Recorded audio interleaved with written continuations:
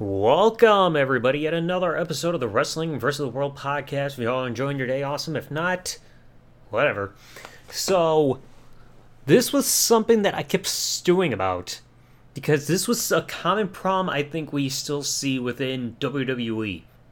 And that is a pretty cold hard fact that they don't know how to book number one contenders to championships anymore.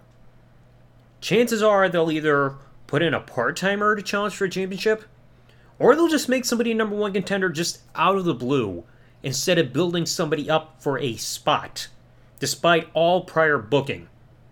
Now, when it comes to the part-timers, I think an easy example we can give, Goldberg, because how many times has he suddenly gotten a championship match ever since he's come back in late 2016? Like, one moment he's challenging Drew McIntyre for the WWE Championship, he disappears, he comes back and automatically gets a Universal Championship match, despite not being on television to justify getting a title shot other than just the fact that he's Goldberg. He hasn't won a match to earn the championship match. So in storyline, why does it make sense for him to challenge for a championship, despite not doing anything to build up and earn this shot? Like, just being there and squashing somebody does not automatically make you number one contender. You have to beat somebody in order to get that title shot. But it's like with the part-timers, especially like Goldberg or a lot of times Brock, they're there, they're not a champion. Oh, I just want to challenge for a championship again now just because. Like, they can't try to use the old freaking rematch clause in work. Because when WWE did that whole, oh, the fans are now the authority, and they try changing the rules and everything, they then change the rules saying that, hey, the rematch clause is out the window now. You lose a championship, you have to earn it again. But again, even with people who haven't been a champion, they'll get a title shot without actually having to earn it. Again, I'm not saying Goldberg doesn't deserve opportunities, but the thing is, he's not doing anything on television to earn a title shot. Just appearing and automatically declaring he wants a title shot does not work. You have to have a match and become number one contender. And there have been plenty of ways people have been able to do it in wrestling. They go on a winning streak, they win a tournament or a battle royal or something that makes sense to where they win a match and automatically they earn their opportunity to become number one contender. If you want an example, look at the build to Armageddon 2008. The big Intercontinental Championship Finals match was between CM Punk and Rey Mysterio. They had this tournament building up to the pay-per-view to determine who would rightfully get a title shot against William Regal for the Intercontinental Championship. That's how big of the deal they try making this, saying, hey, you have to earn your shot to eventually be able to challenge for the championship. And they did that. That was a great way to do it. You built somebody up saying, hey, this person's better than all the rest. They have earned their shot to become the number one contender for this championship.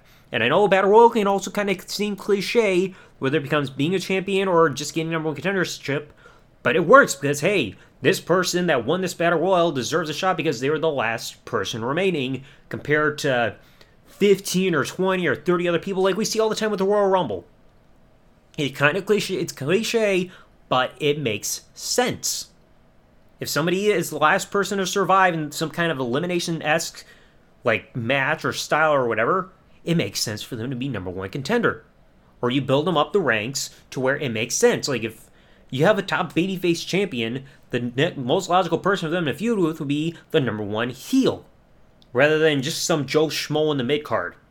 Now, I'm not saying that the main roster is full of rightful number one contenders, but it makes sense to work with the talent that you have, rather than just constantly bringing in some part-timer that's rarely ever there, that hasn't been on television in like 6 months, to get a title shot without having to do something on television to justify the match.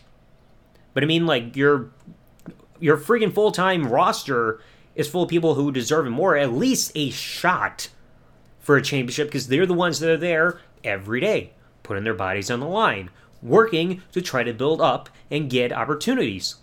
They're honestly more deserving rather than part-timers who aren't there, having to be on the road and put their bodies on the line night after night as frequently as your main roster full-time employees / independent contractors. But then you also have points where somebody becomes number one contender. It doesn't make sense when they win a match.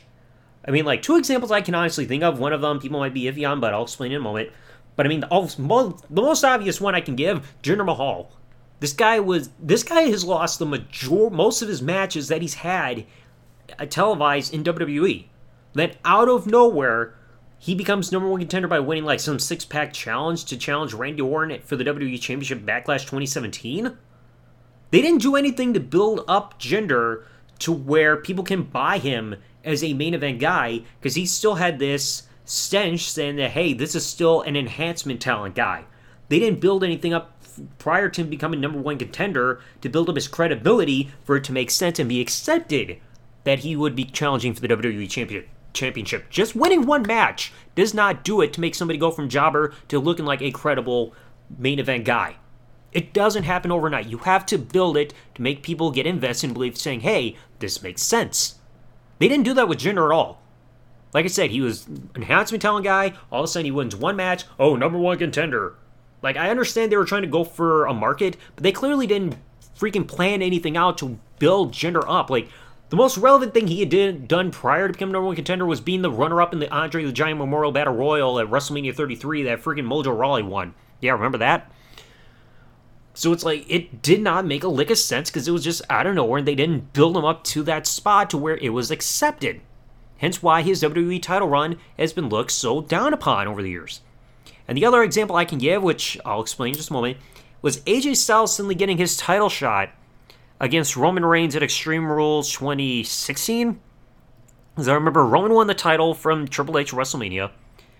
And AJ had been with the company for a few months. And yes, he made an impact with his debut on the main roster at the Royal Rumble.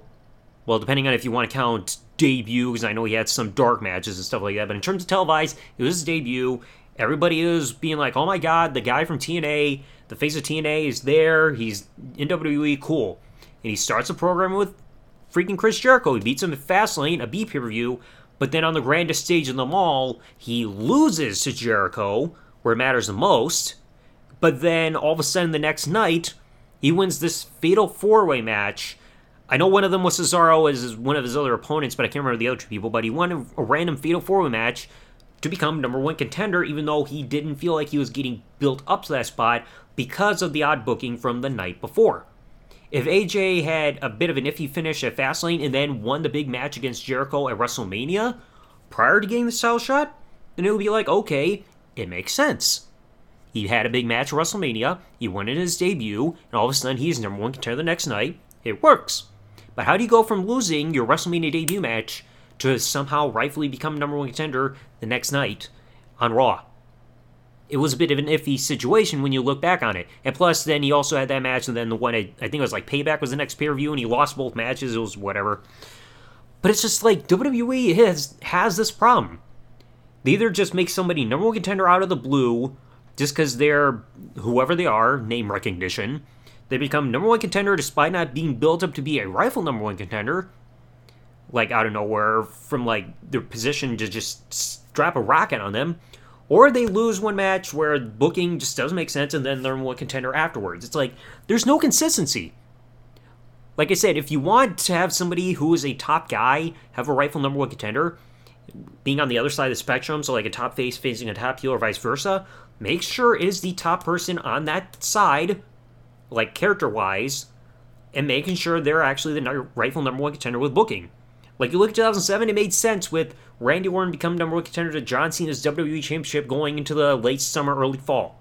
That made sense because Randy was number one heel. It made sense. Top bad guy against top good guy. They built up to it because they rebuilt Randy's credibility after the shit that went down in 2006. I've already discussed that in an episode. But it's like now, they don't do anything to build up number one contender. They pull somebody out of their ass saying, oh, you get this title shot, next thing you know, they're down the card afterwards. I mean, if you want an easy example for that, look at Cesaro. One moment he's doing not a whole hell of a lot, next thing you know, he's number one contender to Roman Reigns' Universal Championship, he loses the title shot, and then back down the card he goes. Like, they're just, it's like a flash in the pan moment. They're temporarily number one contenders, they get the title opportunity just because, oh, the champion needs a one-off pay-per-view match, and then the opponent afterwards just gone for, in terms of their booking. It's like, somebody gets one title shot, and that's it. And it's a waste. They don't create a new star by doing that. I mean, like, I get it. You need name recognition and everything for, like, drawing ratings, even though WWE's been struggling to do that for years. and like try to get eyes on the product and stuff, but you can't rely on the names of the past forever. You have to build newer stars at some point to become your stars of the future with main event level and everything. You look at during the Attitude Era, they didn't just have Stone Cold as the top guy in the main event level. You eventually also had The Rock, you had Mick Foley, you had The Undertaker, Kane, Big Show, Triple H, and so many others. You need others to fill in the gaps. Because if something happens to your top guy tomorrow, who do you have to fill in that spot next? I mean, let's not forget what happened with Edge in 2007. As soon as he went down, they didn't really have many main event guys up there because people were getting injured or suspended or whatever. What did they do after Edge had to vacate the World Heavyweight title before a Great American Bash? They just put on the Great Khali. You need to say more. But anyway, that's going to conclude for today's episode, folks. Let me know what y'all thought in the comment section below. I mean, it's not hard to see that WWE struggles with this. They just throw shit against the wall and see what sticks in terms of who's challenging for a belt. So anyway, let me know what y'all thought in the comment section below. If you enjoyed this episode, please remember to leave a like. If you're watching this on YouTube, subscribe with that notification bell turned on for all notifications. Or if you're listening to this on other services, follow, leave a review, whatever. And I'll catch you all in the next episode. Thanks for listening, everybody. Like, comment, subscribe. Peace out, and good day, everybody.